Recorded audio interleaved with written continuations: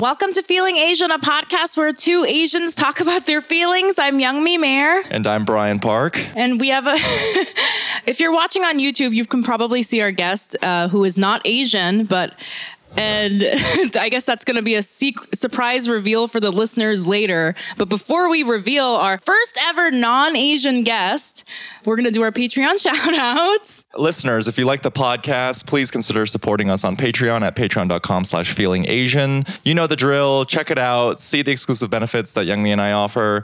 But any donation amount gets you a shout-out on the podcast where we guess who you are based on your name alone. And without further ado, Youngmi, are you ready for our first shout out? I'm very ready. Our first shout out for this episode goes out to one name, Haley. Haley. Is it Haley Bieber? Haley with two Y's. So Hayley. Haylele. Oh, I thought you meant like at the end there were two Y's, like yee. And I was like, wow, this person's name is like the thirsty message on Tinder where you're like, Haley. You know, that's like when I'm just trying to fuck. Like my message on Tinder is always like, hey, and there's like 3 or 4 Y's, and you know I'm ready. Yeah. Oh my God. I learned recently that I text differently from the way I speak, but I'm very proper in writing, like whether it's email or in text. So I never extend consonants like you do, Youngmi. And I've gotten that feedback a lot from people that I'm dating. They're like, do you even like me? Like, you're really cold and aloof. And I'm just like, I'm sorry. That's just how I text. And I think it's because I'm not doing the, hey, bye, so fun. You got to add the I's. You got to add multiple I's at the end. You got to add the extra consonants. The vowels. Well, okay. Did you see that meme where it was like 1 just means like I'm your friend. 3 means I want to have sex. 8 means like I'm mentally ill or something. I'm at the mentally ill. Okay, so Haley. Hi, Haley with 2 Y's, but not at the end. Haley is really athletic, I feel. Yes. That's a sporty girl name. Like soccer captain. Gets way Field too hockey. into it. I'm getting young vibes. Like this person's in high school. Right. So she is the captain of the field hockey team, cries when they lose, and everyone gets very scared. Definitely. Or, you know, like at the bottom hour or whatever, she has like that inspirational little monologue. Like, we got to do this, man. Next year, we're all going to college. We'll never see each other again. We got to do it for the Gators. Like that. Youngmi, I'm not too familiar with field hockey. Can you please elaborate on what is the bottom hour? I don't know. I meant like the last 10 minutes. I don't know. Like you got 5 minutes on the clock. You're down 1, whatever, goal, point. I don't know. The bottom hour occurs in between the hours of 11 p.m. and 3 in the morning on a Friday night. Yes, the bottoms hour. We all know. Our guest knows all about the bottom hour.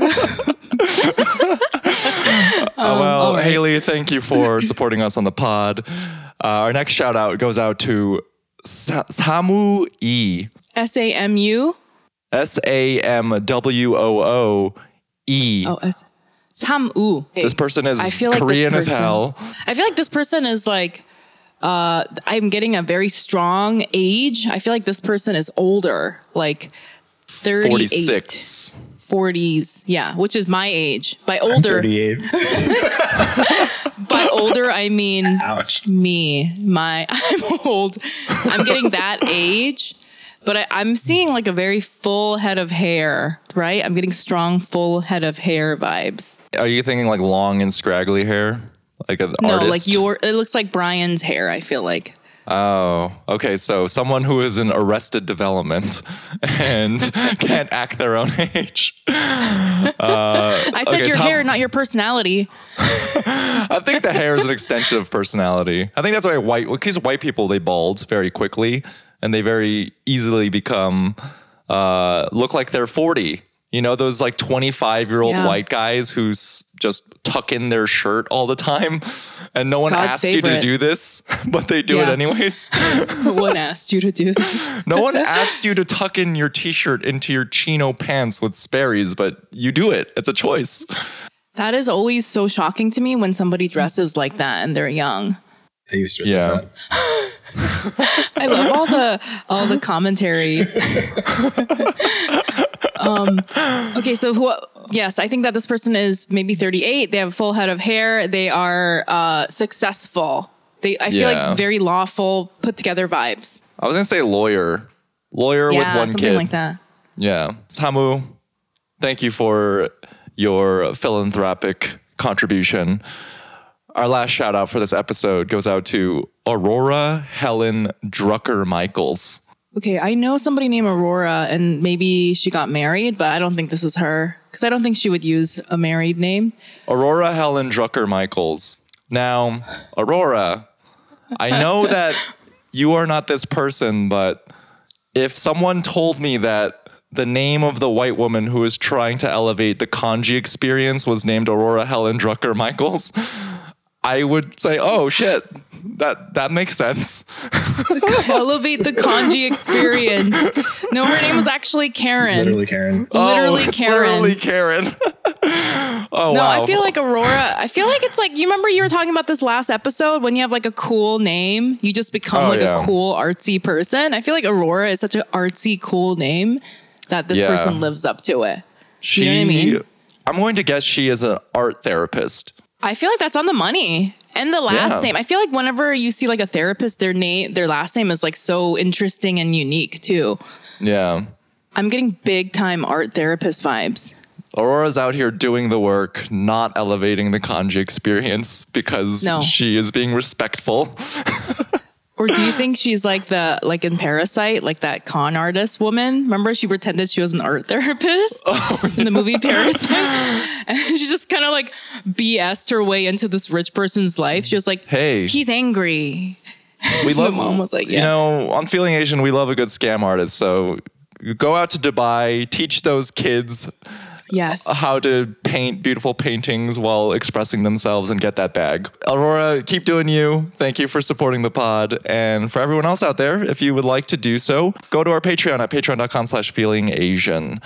Now, I think it's time for our wonderful introduction because this is a very special, momentous occasion in our podcast Yeah. history, Youngmi.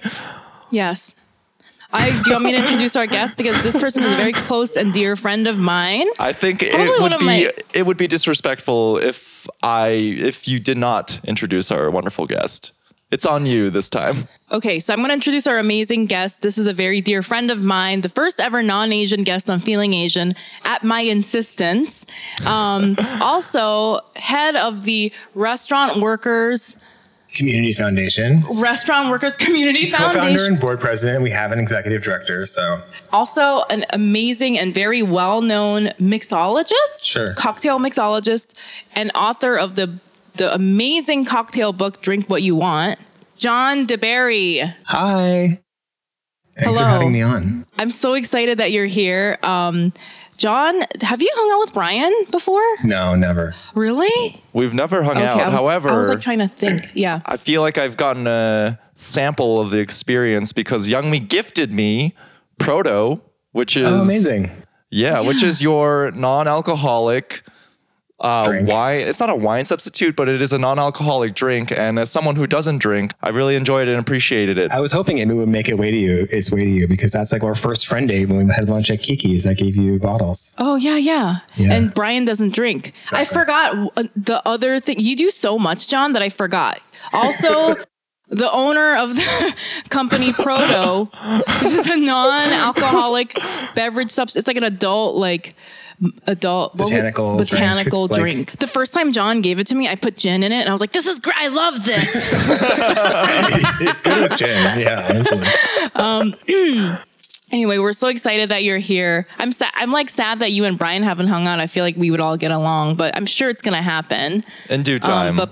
Manifesting. But this is a historic moment because, John, you historic are moment. our first non-Asian guest on Feeling Asian podcast. Wow. Yeah. How does it feel? It's like kind of it's kind of like a dream come true because I like started listening to the podcast before we were friends, but I was like friend stalking you and I'm like, oh, I'll get like good material. So when we hang out, you can like talk about stuff. So I like started listening to your podcast, like the early episodes. And I was like, oh, they're so cool. Oh, Now here we are.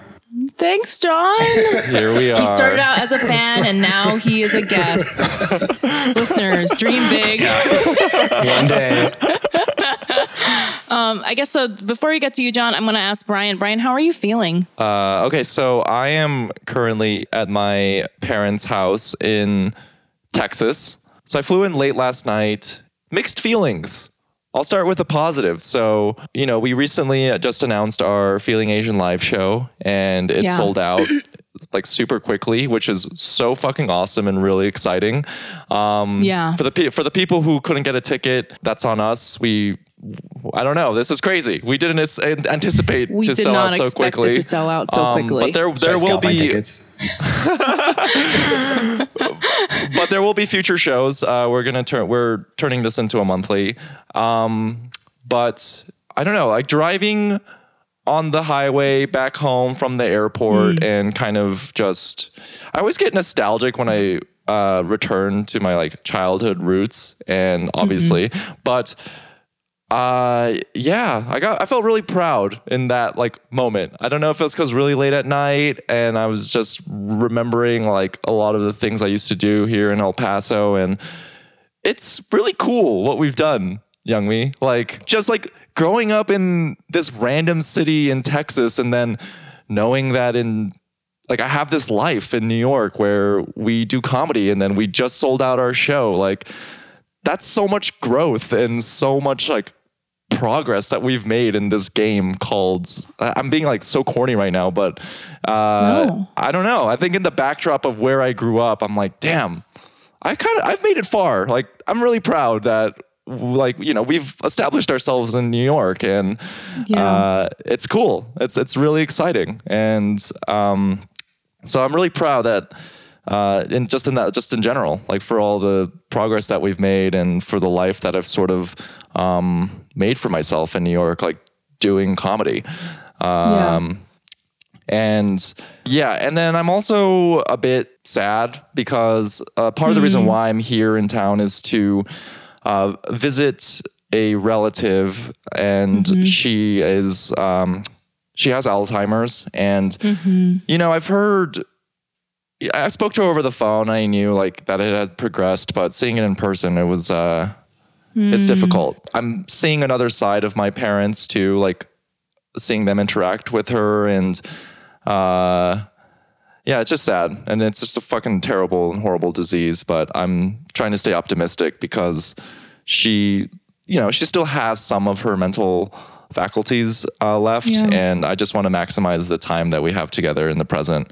But it's really hard. It's challenging. So that's what's going on with me. Mixed feelings, good and bad. Yeah, I'm sorry. I'm sorry to hear that, Brian. It's okay. I mean, it's just a fucking debilitating disease. They're physically healthy, but at times it feels like you're interacting with a third grader, and you just wish you could like reverse it and shake them, like be like, come on, I know you're there, but I don't know.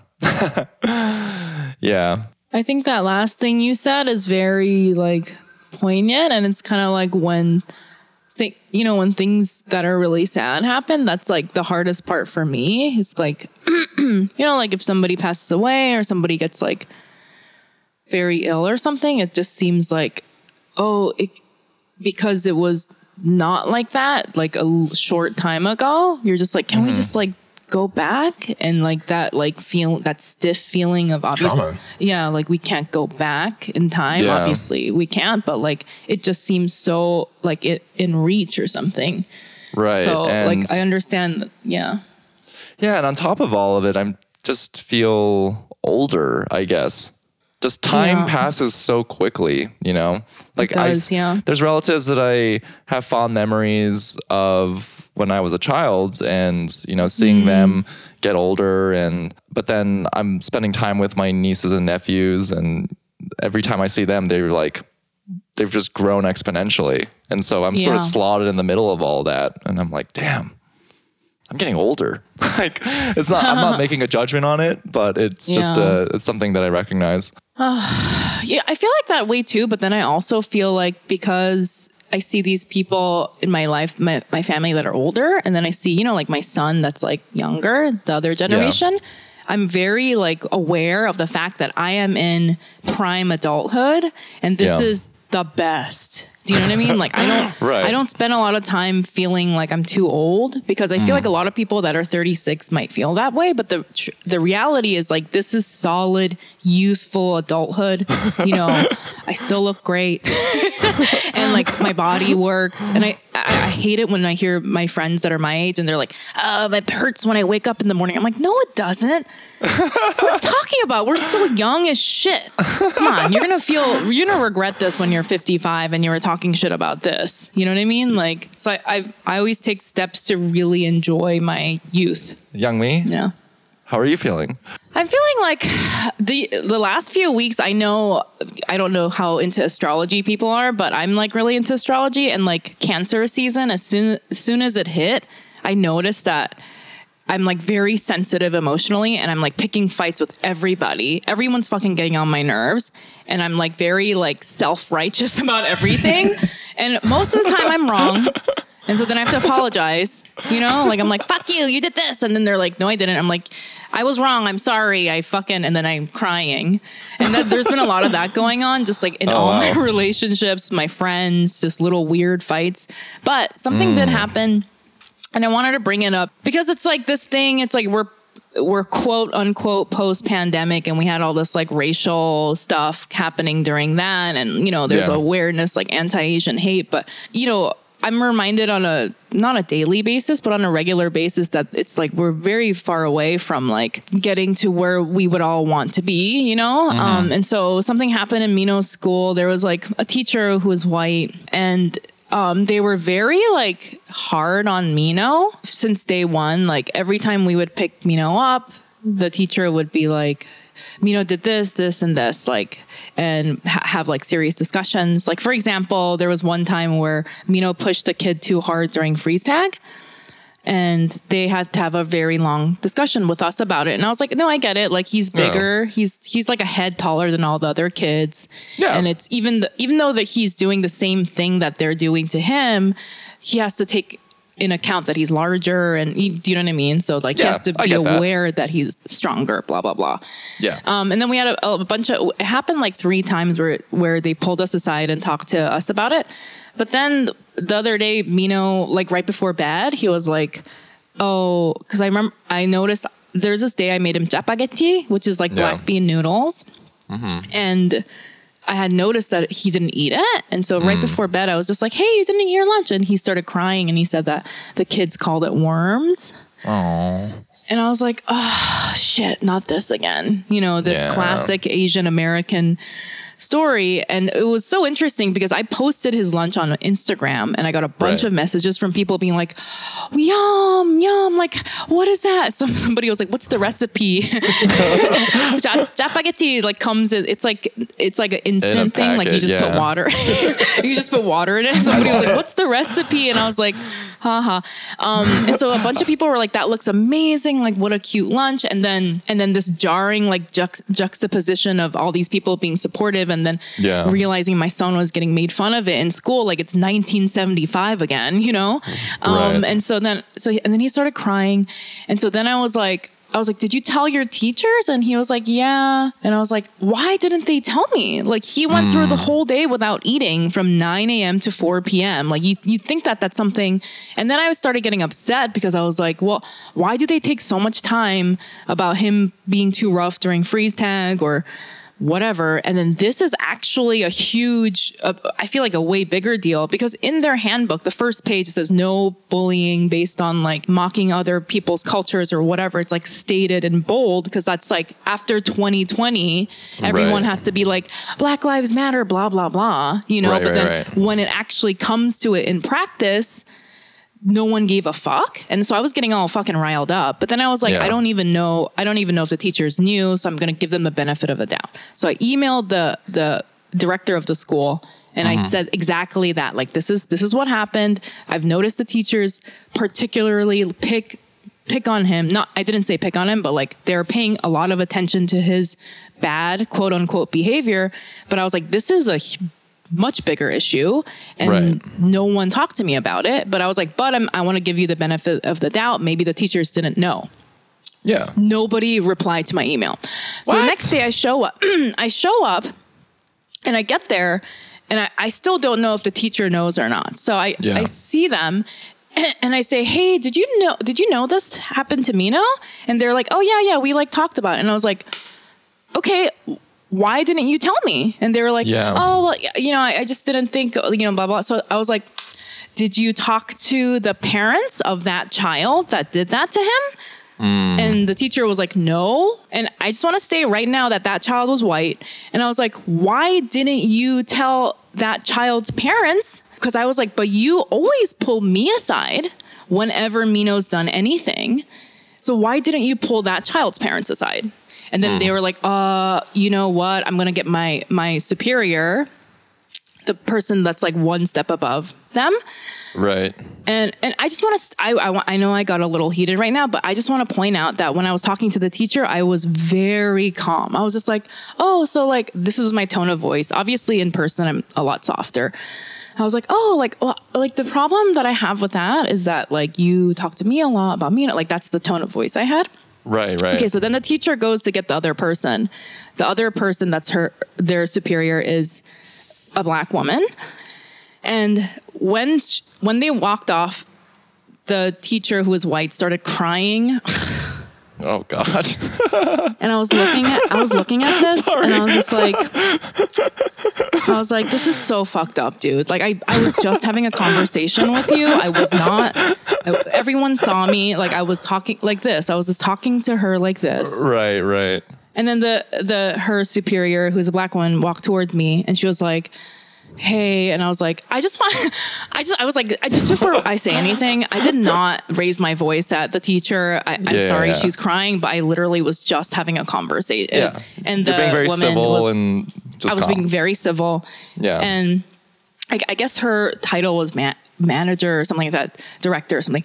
The supervisor was like, she was like, no, I totally get it. Like, you don't have to tell me. I know what's going on. And she was like, oh, I'm sorry. And then I told her, I was just like, I don't have obviously kids say things that are mean like that. And to be honest, Mino will probably and has said things like that to other kids. Like that's just kids. They just don't know. And I don't think anything of that kid or that kid's family, because sometimes Mino said weird stuff like about like race. And I'm just like, what? And then I don't want people thinking that was like something he got from me, but I was just like, the only problem I have is that there's been like special attention placed on Mino when he does something bad and it's not being reciprocated to other children. That's the only problem I have. Right. Anyway. God, that's so frustrating for you, Youngmi. Like just hearing all of this, you want to give everyone the benefit of the doubt. Let's say at your school, there's no like racial biases occurring. Yeah. It should go equal both ways. Like if Mino is playing roughhouse a little too hard and it's a little too mean, then yes, like they should report it to you and be like, hey, Mino's a little mean on the playground. He pushed a little too hard. But then if he's on the receiving end of it, where if a kid who in this instance like bullied him and it was racially motivated because he was making fun of his like his foreign food and saying that it looks like worms, that parent should be spoken to, because as a byproduct of that bullying, Mino went a day without eating. And if your kid isn't eating all day, as a parent, you should absolutely know that, Exactly. And then I was like almost standing there like, this is like such a trope that I'm like the white teacher crying after Why are you crying? What the hell are you crying about? Like, you can just be like, you know what? Like, I've done again, I feel like I always have to say shit like this, like to calm white people down. I've done fucked up shit that's like culturally insensitive and racist and without knowing, obviously. And then I'm like, oh my God, you know, I've done like homophobic shit. I've said homophobic shit and somebody will call me out and I'll be like, fuck, dude, I suck. I'm sorry. That's fucked up. I'm going to think about it. But I'm not like, everyone's being mean to me. You're like, shut the fuck up, bro. But I think I was like, this is such a trope. Like, oh, we call out a white person for being racist, and they cry. And then I saw her supervisor comforting her, and I was just like, oh my God, there's a black woman comforting you right now because you were being racist. Like, this is too much for me to like. Come on, sis, pull it together here. I get it. I get it. It's, you know, it's like, it's scary when somebody confronts you. I understand that, but. And I'm not judging anyone for their emotions. You know, I've been in many situations where I didn't want to cry and I started crying and it's embarrassing. But I was just like, this is so almost funny. Anyway, I have to say one last thing. I'm sorry, this is taking so long, but like one last thing is that, so the emails that I sent were to the director, right?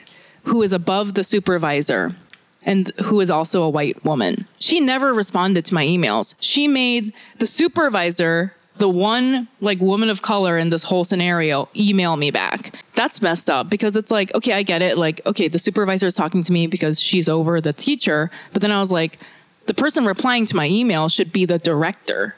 Like the person you addressed the email to. Yeah. And she didn't reply. And I was like, okay, you're making the one person of color do all this emotional labor for you? Not fair. How about you, John? How are you feeling? Well,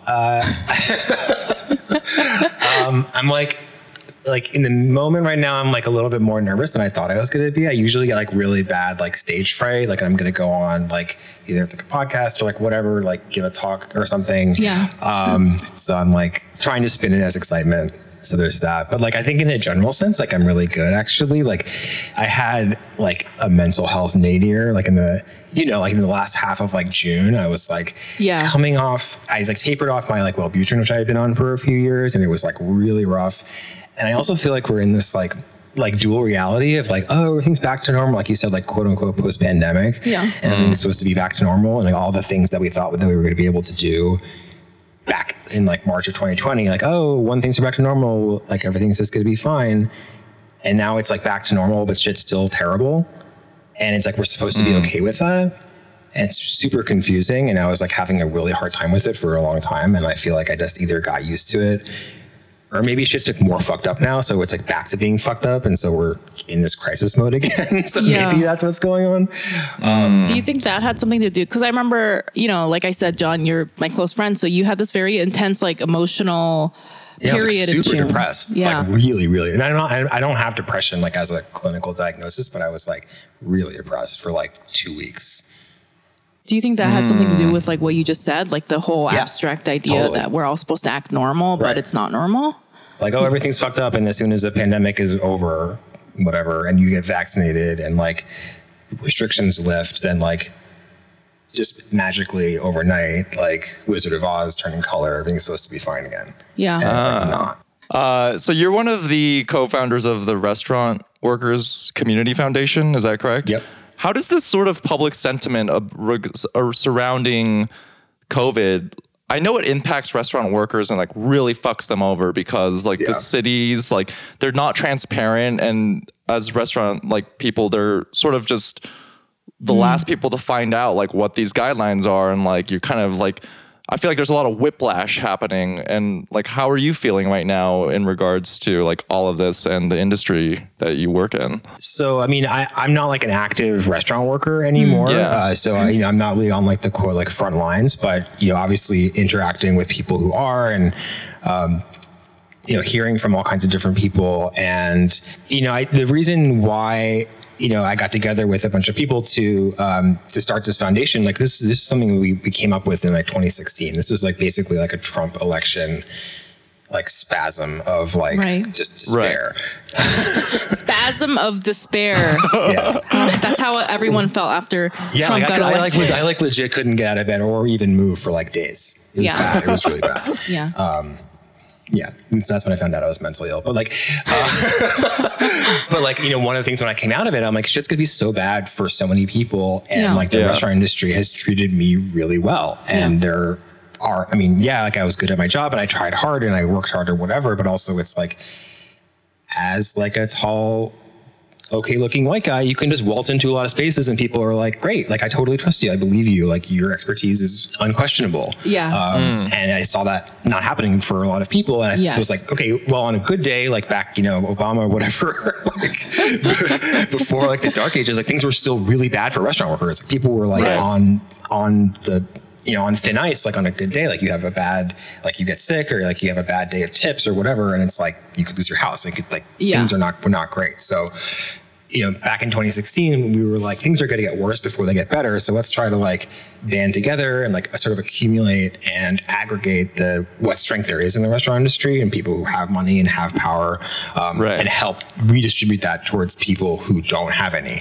And so we started the foundation using a model called the Community Foundation, which basically means that we like raise money and give money away. Whereas like a lot of places just raise money, or a lot of places just have a lot of money and then give it away. Like we do both. And it's kind of a way of like almost acting like a money manager, like a hedge fund a little bit, if you think about that structure, where it's like the value add is our expertise in how to deploy money strategically.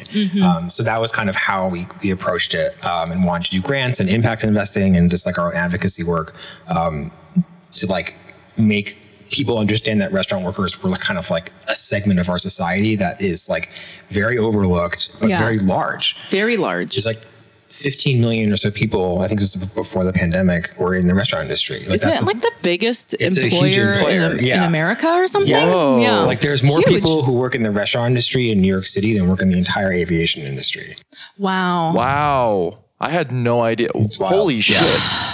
Yeah. And think about how much bailouts like fucking Delta got. You know what I mean? Like, so that's just the way that we prioritize like who gets what. And so we kind of wanted to change that. And so for a couple of years we were doing, we were doing really good work, but it was really small and we were trying to raise money and people were kind of like, okay, like that's a nice idea, but like you haven't done much yet. Like there wasn't really a sense of urgency. And then when the pandemic hit, like we actually got a lot of people who were like, hey, like what are you guys going to do anything like specifically to respond to this? And we were like, so we like really quickly came together and developed this like fund to raise money for COVID relief for individual restaurant workers, you know, who are facing crisis, to do other grants, and then also to do a loan program for small businesses. When we first thought of it, we were like, oh, in 6 months everything's gonna be back to normal, and we'll just like help restaurants like rebuild. And now it's like, oh, we're just gonna help restaurants like die more slowly, you know, like so softly not die. To be bleak, but like that's just, you know, that's the industry. And it just really took off. And I think that the pandemic was like obviously super fucked up and I would never have wished it to happen, but it really was like a good proof for like what we were saying for years prior to that and what other organizations have been saying for even longer than that. So it really validated our kind of hypothesis, essentially. And we've raised like $8 million since March of 2020. $8 million. Which is ridiculous. I remember, in the beginning. Incredible. Yeah, it was like one of those things where we like decided to have the fund. We like put the fund together, put up a webpage. Like we told like one person in the media. Yeah. And then like the next day it was like the classic like 240 text messages and like emails. Like, you know, I didn't like, because the reason that I wanted you on the podcast was to speak about your past and stuff like that. But I'm glad that we talked about this, because I feel like all the stuff that you said about the Restaurant Workers Community Foundation, it are the things about you and your personality that I find so fascinating and interesting. And I want to touch on like just, you know, we're going to get into our questions. I just want to touch on what you said right in the beginning, where you were saying as a tall, white, we're going to say a little more than okay looking, like hot white person. Thanks, Brian. That's like, you know, tall and like, you know, when you walk in, you command attention, 6'2", whether you like it or not. You know what I mean? Because this is like, right, in America. And just recognizing the privilege that you have just by your appearance without people even knowing like your background. I feel like that's so interesting, because for me, it's just something about you that I feel like a lot of white people have that privilege, but they can't they don't understand that. But you're like, duh, I can see that I'm obviously being treated way better than everyone else that works at this restaurant. And I feel like that's a very interesting thing about you. Yeah. I mean, I remember a time when like, I was like kind of in like a teenager, and I was like, I knew what was going on in a way. I was like, oh, I'm like a decent looking, respectable guy, and I have like nice clothes and whatever, and I can just like walk into an office building and not get stopped by security, or I can just like walk out of a store and like not have anyone question what I'm doing or anything like that. And like I didn't put the pieces together that it was like strictly because I was white, you know. And it's more than just being white. Obviously, I think it has to do with a lot, but it's like that's like 80% of it. It's 80%.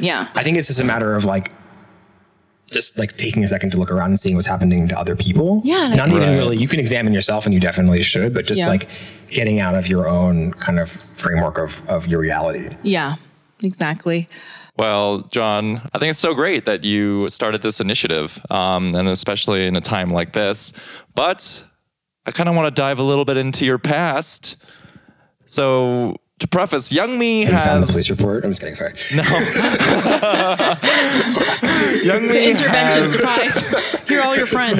I'm just kidding. Youngmi has wanted you on this podcast for a hot minute now. She's like, we got to have John on the podcast. I'm like, are we ready? Are we ready to have a non-Asian person? I was also like, I want to be on the show, but I'm a white person, so that's all I want to ask. White pride. I'm sorry, I didn't mean that. That's not what I meant.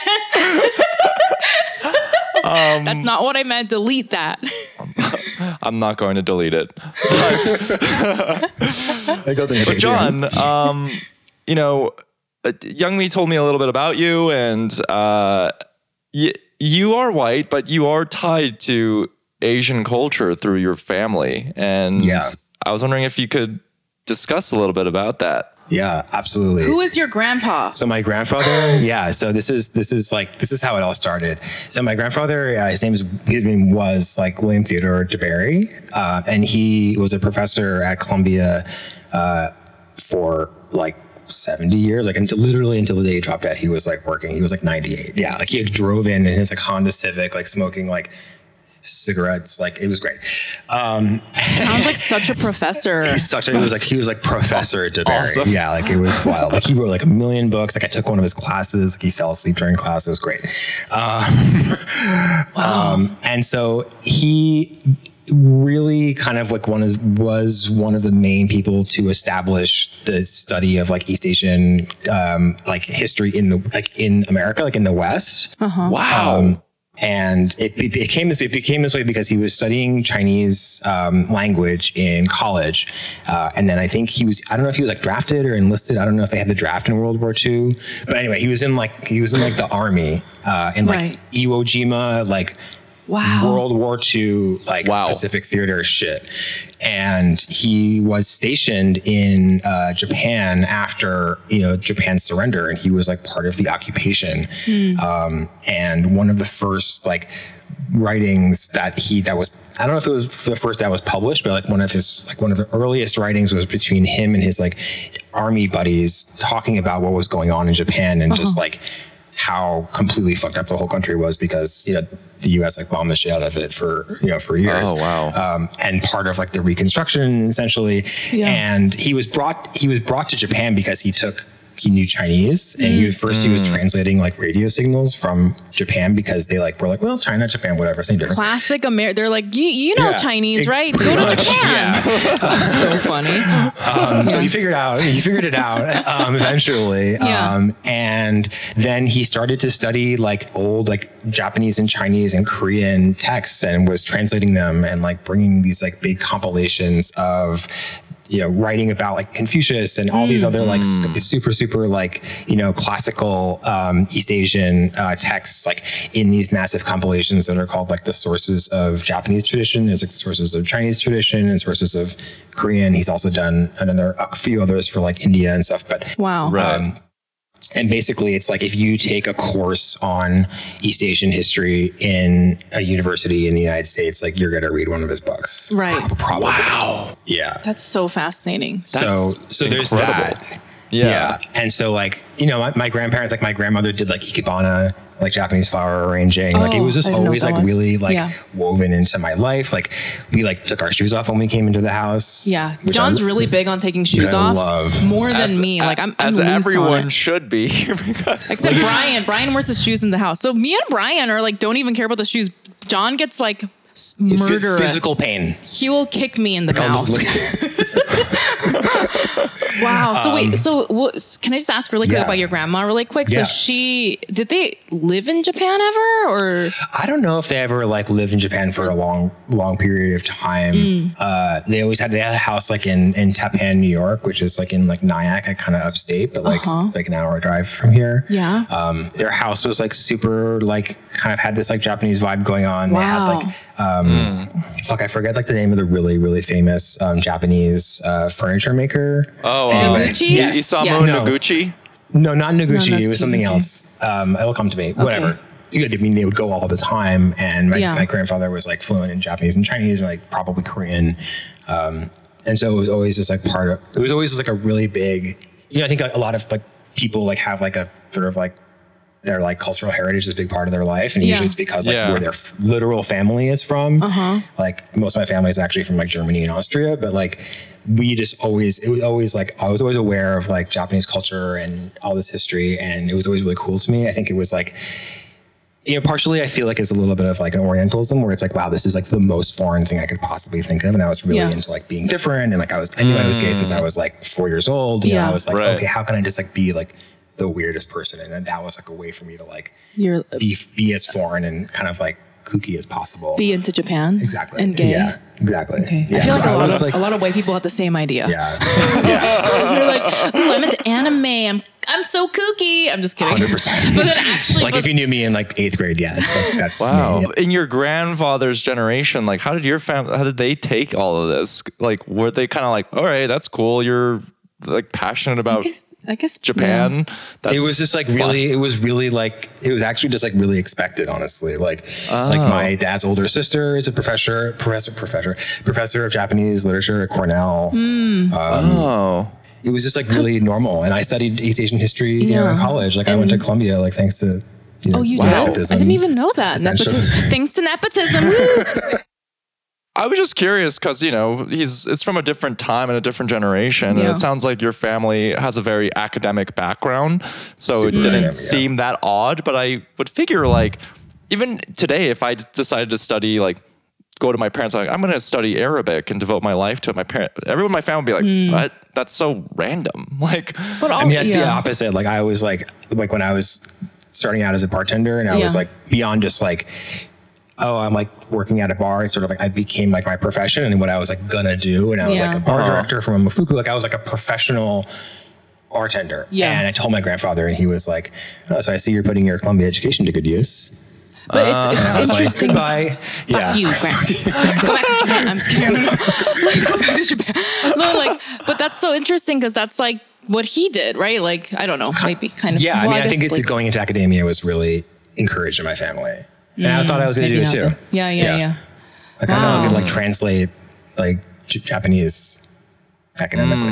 Wow. Like I thought about going to grad school in Hawaii and like, Yeah. What are your feelings about all of it? I feel like the narrative has sort of shifted, especially in recent times where people have become more aware of their position in their room. Like you are a white person and you are studying like East Asian studies. Like maybe when you were younger as a kid, it didn't seem strange at all because you come from a family where this is like the pedigree that you all carry. And then was there like a shift like in your life where you were like, whoa, this could be odd or strange? If like the optics of this? It's interesting because it's like, in a way, going to a school like Columbia that's like very academic and kind of like isolating, even if you're in New York City, it's just like a bubble intellectually. And even like at Columbia, there's like the Professor Said who like wrote the book about Orientalism. Like that was sort of like on the margins of my awareness in terms of like colonialism and like othering,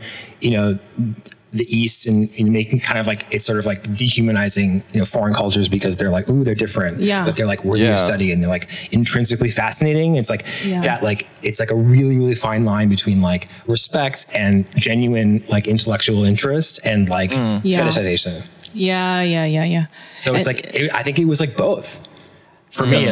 For me, definitely. You think about, you're saying your grandpa, for him, it was like all those things. I don't know. It's hard. I never really like interrogated him about it, but I feel like it's hard to say because I feel like he's the kind of person who was like kind of shouting from the rooftops, like these people, like these people, like like there are like really, really, really useful concepts for how to live in society from these texts that most people in America just aren't looking at. So he was like, I feel like there are, especially in that era, there were a lot of white people that were like, hey, the East isn't barbaric. They have they're different, but they have different cultures, but like we could learn a lot from them. Right.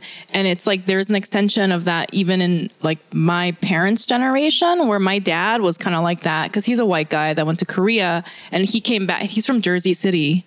And he went back to Jersey City and he was like, hey, it's better in Asia than Jersey City. And people in Jersey City were like, no, it's not. And he was like, like they have robots that do your laundry in Japan. Like, you know what I mean? Right. Like, and I feel like there's a lot of like white people back then in that older generation that were trying to convince white people so much like Asia is fucking cool. But then also it was bordering on fetishization. And they were like, the women there, sexy. And then you're like, okay, sir. Like, it started off good, then it got a little weird. But I feel like people recently maybe don't know that in your grandfather and then my father's generation, people were very committed to white supremacy and they just did not want to hear that Asians did anything better. And so I know a lot of like white men that are older that were like, no, it's better. They take off their shoes there and like trying to convince like white people to see them as equals or humans, I think. And well, it's interesting because it's like the reason why my grandfather was exposed.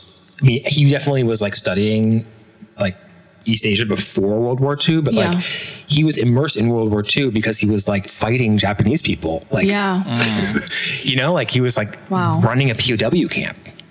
Like that's crazy like, for the army. And then he was like helping like the Japanese government, like form a democratic like system for like self-governance. Yeah. And it's like, how do you separate like your kind of like wartime hostility mentality of like these people are the enemy to like, oh, these people are like my friends and like I'm equals with them. So it's like, how do you disentangle that? It was like a intense time, man, in history. Shout out to your grandpa for not having that sounded, I'm not going to say that. Delete that. I was going to say something problematic. Not having a Japanese wife. I was like, wait, why doesn't he have a Japanese wife? No, I'm just like, I wonder why. I wonder. Okay, so this is like when I'm my first year of Columbia, when I like first week of classes, I would like introduce myself and people would be like, oh shit, like I heard about you. Like you're like Professor DeBerry's grandson. Yeah. And they're like, why are you not like half Japanese? Why aren't you Japanese? That's so funny. And I'm like, my grandmother's Irish. Like, wow. Irish. Yeah. That's interesting. I mean, that's just interesting. I'm just noting that. I'm just noted. What languages do you speak, John? I used to be able to speak Japanese fluently. Like when I was living there. Yeah. I can still like pretty much understand it pretty well. It's just like I haven't spoken it in a long time. And I started studying Japanese by myself when I was 13. I started to translate Dragon Ball comics by myself because I wanted to be able to buy Japanese video game systems and play the games earlier than when they came out in the United States. Like that's so legit. Was my motivation. I bought a Japanese Nintendo like GameCube and like played Super Mario Sunshine like in Japanese, and I was like, hell yeah, so I'm living in the future. I wanted to do that so badly. I went to Japanese camp in North Dakota when I was. Whoa! You don't have to hurt us like that, John. You did. Was everyone else Japanese? Oh, well.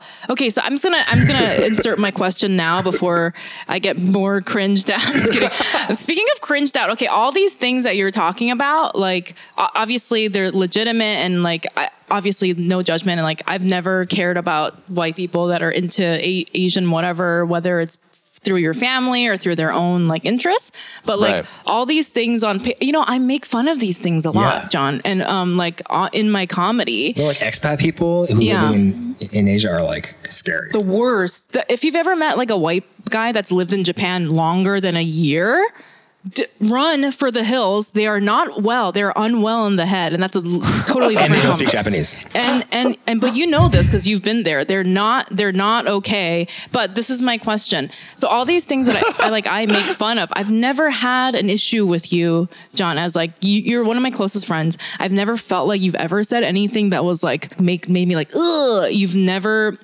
There's not, and I'm very sensitive, as people know, to like microaggressions or when white people say weird things about Asia. I'm very, very sensitive to that. And I've known you for a long time now, and I've never felt that way about you. And so the reason why I wanted to have you on this episode was because, like, you know, we are Asian, but we live in this world with a lot of different people, a lot of people that are not Asian. And, you know, there's this like question of allyship. And a lot of people do ask me about that online, like white people. Like I get these weird comments on TikTok, like, well, what do you want me to do then? Am I not supposed to like Japan, or am I supposed to like, how am I supposed to go to H Mart and everyone hates me when I go to H Mart? I'm like, that's not just don't be a dick at H Mart. Exactly. Like what? So what do you think? Why? Like I touched on this in the beginning about you like being in restaurant work and noticing your privilege and acting accordingly. Like what do you think has led you to be? I know this is a weird question. Like, why do you think you're not weird? Well, I am weird in that way, like weird in a racist way. Like, why are you not like that? I think my parents were really cool. That helps. It's hard for me to be like, thank you, because the bar is like so low. It's like the fact that I didn't say anything fucked up to you in the 2 years that I've known you. Like you weren't racist. Yeah, it's like is that the gold star? That's it's where like the kind bar of sad. is. Yeah. Right. So like there's that. I think it's also it's about growing up in like a really sheltered place. And like growing up in like this sort of like rarefied like Stepford wife, like Greenwich, like literally Greenwich, Connecticut, like yacht club, private school. Yeah. Right. Like I honestly, at one point when I was like probably 10, I wondered out loud to my mom, like why airports have parking lots. Because we just got drivers to the airport, and I was like, why are there parking lots here? Okay, but you're saying that that's why you're cool, but those people are usually the worst. Come from like it's like you have to sort of like, for me it's like about like looking back at all of that and being like, wow, like that was like so not normal, and like going from kind of like, you know, like I went to private school. I went to like a nice public school in Greenwich. Like I went to Columbia, and then like I started like working in restaurants, you know, like with like normal people who weren't from Greenwich, and like living in New York City. And I don't know, maybe it's just like I got lucky, I guess. I don't even know like what to say, but like I think it just comes from like maybe being like really harshly critical of yourself all the time. Do you think being gay has something to do with it? Definitely. Okay. I was gonna say it. Yeah. Because you're like this. You weren't like every other Greenwich, Connecticut blonde 6'2" man. Except for like one thing. Bloop, yeah. I'm gay. Yeah. And I always feel like that's like. And it was never something that I realized. It wasn't like I was like, why am I fucked up? And then like when I was 19, I was like, oh shit. I was like literally thinking about like banging dudes when I was like 5 years old. When you were 5, you're thinking about banging dudes? Yeah. Same. What? So it never occurred to me that I wasn't gay. And so but then it's like, I knew the threat to like safety and survival that being gay was. So it's like, I think there's something about like, if you look at someone the wrong way, like you don't know what could happen. Yeah. And that's something that people of color understand. Exactly. Yeah. So I think getting a taste of that also helps. A lot. Yeah. Yeah. Like so being you hyper vigilant all the time. When you went in the restaurant with other people that were not even, maybe it was like, I obviously wasn't exposed to homophobia at the restaurant. It was like from, you know, day one, but like, I think like having like, being able to relate on that level, like kind of like from a solidarity perspective, I think was really helpful. But also, I mean, I was like a white kid who grew up in Greenwich. Like I probably said a lot of really fucked up shit when I was sure like you did. 13. You know, as did I. I'm really glad that there wasn't like YouTube and social media back then. I'm so glad there was no. Are you kidding me? I don't know what the hell I was saying when I was 12. It was probably racist. That's for sure. Yeah, and that makes sense though. I think it's because you could have just as easily stuck into your insular bubble of like Greenwich, Connecticut, and then going to an Ivy League, and then surrounding yourselves with people who had the same experience as you. And I'm sure you would have ended up becoming a very different person than you are today if you stuck in, like, if you just exposed yourself to that insular bubble and stuck with it. I don't know. Let's like use an example. In this case, what we talked about earlier in the episode with like the white woman in Oregon who like wants to start a kanji. She has a kanji company and then that went viral. Like, what are the issues with that? Like, because everyone's like, it went viral, and obviously it like struck a chord with people. It's like, this is fucked up. She clearly could very much love kanji and just want to like spread the joy of it. Like, what is the issue with that? What is the issue with these YouTubers who go to Japan and I'm talking English, like I'm talking Japanese well? Why does that sit kind of unwell or feel weird, you know? It's not even what they're doing. It's like they're telling you immediately their core belief that they're better than whatever the other thing is. And you can see it. Every little word that Karen wrote about her kanji company was laced with supremacy. And that's the issue. And like, that's it. You like, when I talk to John, he's like, oh, I know about Japan, but I just know about Japan. It's not like, I understand, like, it's not like talking about it condescendingly or whatever about China or Japan, which almost all white people do. And it's like, they don't understand. It's like not even the choice of words. It's this, and you can deeply ingrain belief that they are superior to it. And there's no amount of PC language that they can use to cover that up. I mean, I don't know. It's like, obviously, I don't think it's like easy just to like solve cultural appropriation and white supremacy in like one conversation. But like, again, I think the bar is like really low. Like it's not like white people can't do anything. It's just like, can you just like spend like 20 minutes just thinking about like how this fits within the context of like colonialism and white supremacy and, you know, all the other kind of harmful structures in the world. Just do like a little bit. Do you know what I mean? Like, it doesn't take a whole lot. Yeah. I think, you know, to just like overcome this like very kind of like uncritical, just like, oh, I'm going to do this and it's just going to be great. And I'm just like, this is awesome. Like, I wish I had more of that because I feel like I'd probably like, like be more confident in myself. Yeah. But again, it's like the same thing where it's like maybe, you know, growing up gay and like being kind of like super critical of yourself, like, is like, I'm like kind that of too. Like, pay it off, you know, like in a way. Oh, that's a really good point. Just being like your personality is like super critical. That like if you think you're just a fucking asshole all the time, then like everything you do is like filtered through like this harsh lens of self-criticism. Yeah, then you're very careful. Yeah, exactly. And a lot of people don't have that, and they're like, kanji sucks. I'm gonna make it better because I'm good at things. And you're like, like that's not the way to approach anything. Right. But that's so true, Youngmi, like, because even the kanji thing and the mission statement of the company, I think she used the word elevate, like elevate kanji to the Western palate. Like elevate is it's condescending verbiage, like, because, you know, I almost think she said palatable. So many chefs use the word elevate. So many chefs use the word elevate. White chefs, just FYI. That's a common idea. Supremacy, but it's like when you approach somebody and be like, hey, your thought process is rooted in white supremacy, then they're like, what?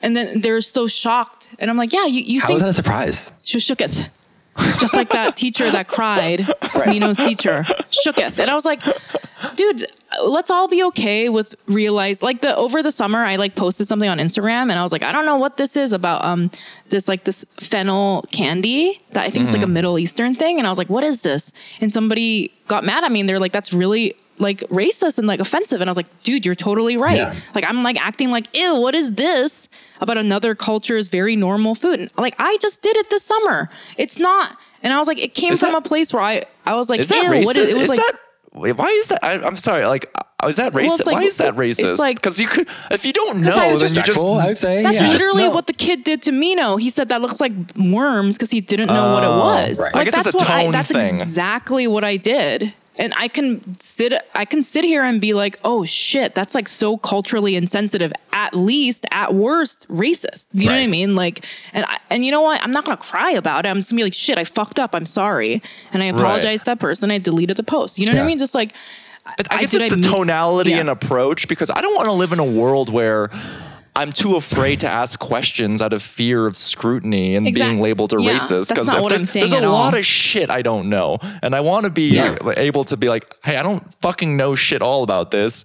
Teach me. Yeah. Like, I want to learn more, you know? Well, that's great. That's a great way to approach it, but not like me where I'm like, what the hell is this? Like, that was fucked up. That was fucked up. You know, this is all about, we're turning this episode about me being a racist. It was me. I fucked up. Self-cancellation. No, I'm canceling myself. I shouldn't have said that story.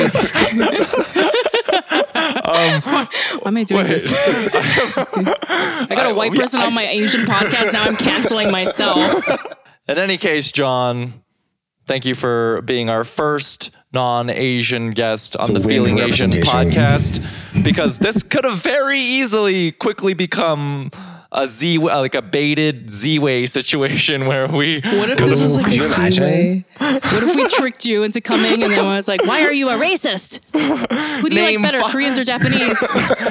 Name 5 Asian actors. Name 5 prominent women. Whoa, I can't do that. Sorry, I'm too gay. Young me, man. I'm too gay. Young me. But thank you again for sharing your experience and being so vulnerable with us. But we'd like to leave you with a question that we ask all of our guests, and that is, what is something that you're proud of, John? I was like listening to you be proud of like yourself earlier, and I'm like, what is that like? This is why John is my friend. I'm like, what is he might be white. I'm so jealous. But he's actually really Asian on the inside. He's like, wow, I've never been proud of myself and I'm full of shame. That's why he's on this podcast, everyone, if you're wondering. I recently started to do like cocktail videos for Food 52, and I've always kind of wanted to do video stuff, but like I suck at it personally. Like my TikTok is like really embarrassing. And I don't do it anymore, but I got like hooked up with Food 52, and I'm like their drinks expert, you know. And so every month we do cocktail videos. Like they come to the house, like we have a whole setup over here, and it's really fun. And we just did another like shoot on Monday. And so like people, and we posted on YouTube, and people are really nice in the comments, which is like, I was not prepared for like people being like, wow, John, like you have nice legs. And I'm like, this is so weird. You do have nice legs. Thirst comments on YouTube. Thirst comments. Yeah. Wow. That's amazing. Which I love. People are like, John can come to my house and make me a drink. And I'm like, is it really hot? And I'm like, wow. Maybe I might. YouTube star John DeBerry. I guess I'm proud of like doing like videos and stuff now, because it's like I feel like it's the next kind of evolution of like my drink career, of like writing a book and like doing writing and like being in a bar first, and then like sort of evolving out of that. So I guess that's what I'm proud of right now, among other things. But I'm too ashamed to say myself. Where can people find these videos? Well, I actually just updated my personal website, johndeberry.com, JOHNDEBARY.com. Okay. And I think Food 52, you can find the videos. Yeah, they're pretty easy to find. Nice. My Instagram is JND3001. If you haven't seen, I mean, you know, me like tags me all the time. But in the vein of these Food 52 cocktail videos, what is like a mistake that you see people commonly make when they're like mixing drinks at home? It's not a technical mistake, but I think a lot of people, it's more about expectations and reality of their own capabilities and what you can and can't do at home. And for reality of your capability, you're not good at this. You have to be honest with yourself. You know, it's just like, it's really hard. Like making drinks is like usually done in like a very professional, like kind of clinical setting. You know, there's like staff, and there's a whole, you know, like a bar. It's like designed, and it's like this specialized tools. So I think people, they get like kind of hung up on this, like, oh, I'm going to recreate this drink that I had at like a fancy cocktail bar. Yeah. And it's like, it gets kind of like psychologically damaging when they don't do it, versus just sort of like having a kind of an expectation of like, these are like the at-home kinds of drinks I can make, and being okay with that. So that to me is sort of like allowing yourself to like be okay with like what you can do in a certain setting. And that's like kind of what my book is all about, where it's like, hey, like if you're at the beach, like you can't make a daiquiri. Maybe you can, but like, you know, you can't have like an elaborate, you know, super fancy cocktail. I mean, I can try, but I usually don't want to.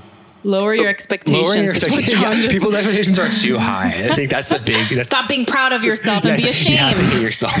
Roll with it. And roll with it, yeah. And then on the same token, I think a lot of people are very scared of like, I get a lot of questions. People are like, oh, John, like, is this okay if I do this and that?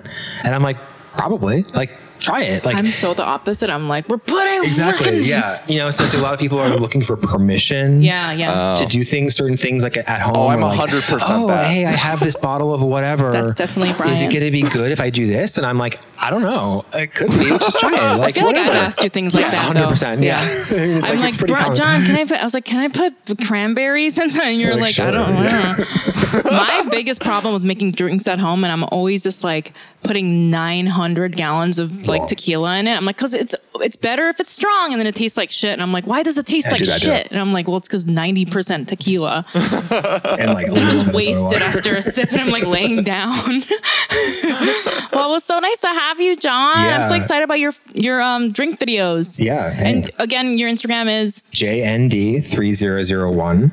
nice. My initials are John Nichols DeBerry. Wow, So such a fancy Sweet. name.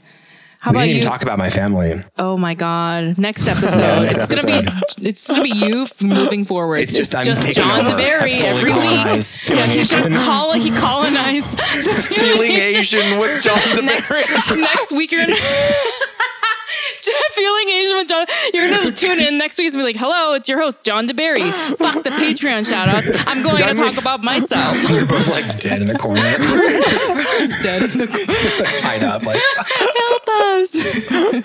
Okay. Brian, where can our listeners find you on social media? You guys can find me on socials at It's Brian Park. And what about you, Young Me? YM Mayer. And don't forget to follow our podcast at Feeling Asian Podcast on Instagram and on TikTok at Feeling Asian Podcast. Yeah, and we're on YouTube too. If you want to see John in the flesh, you could do so at youtube.com/Feeling Asian Podcast. Make sure he's white. Yeah.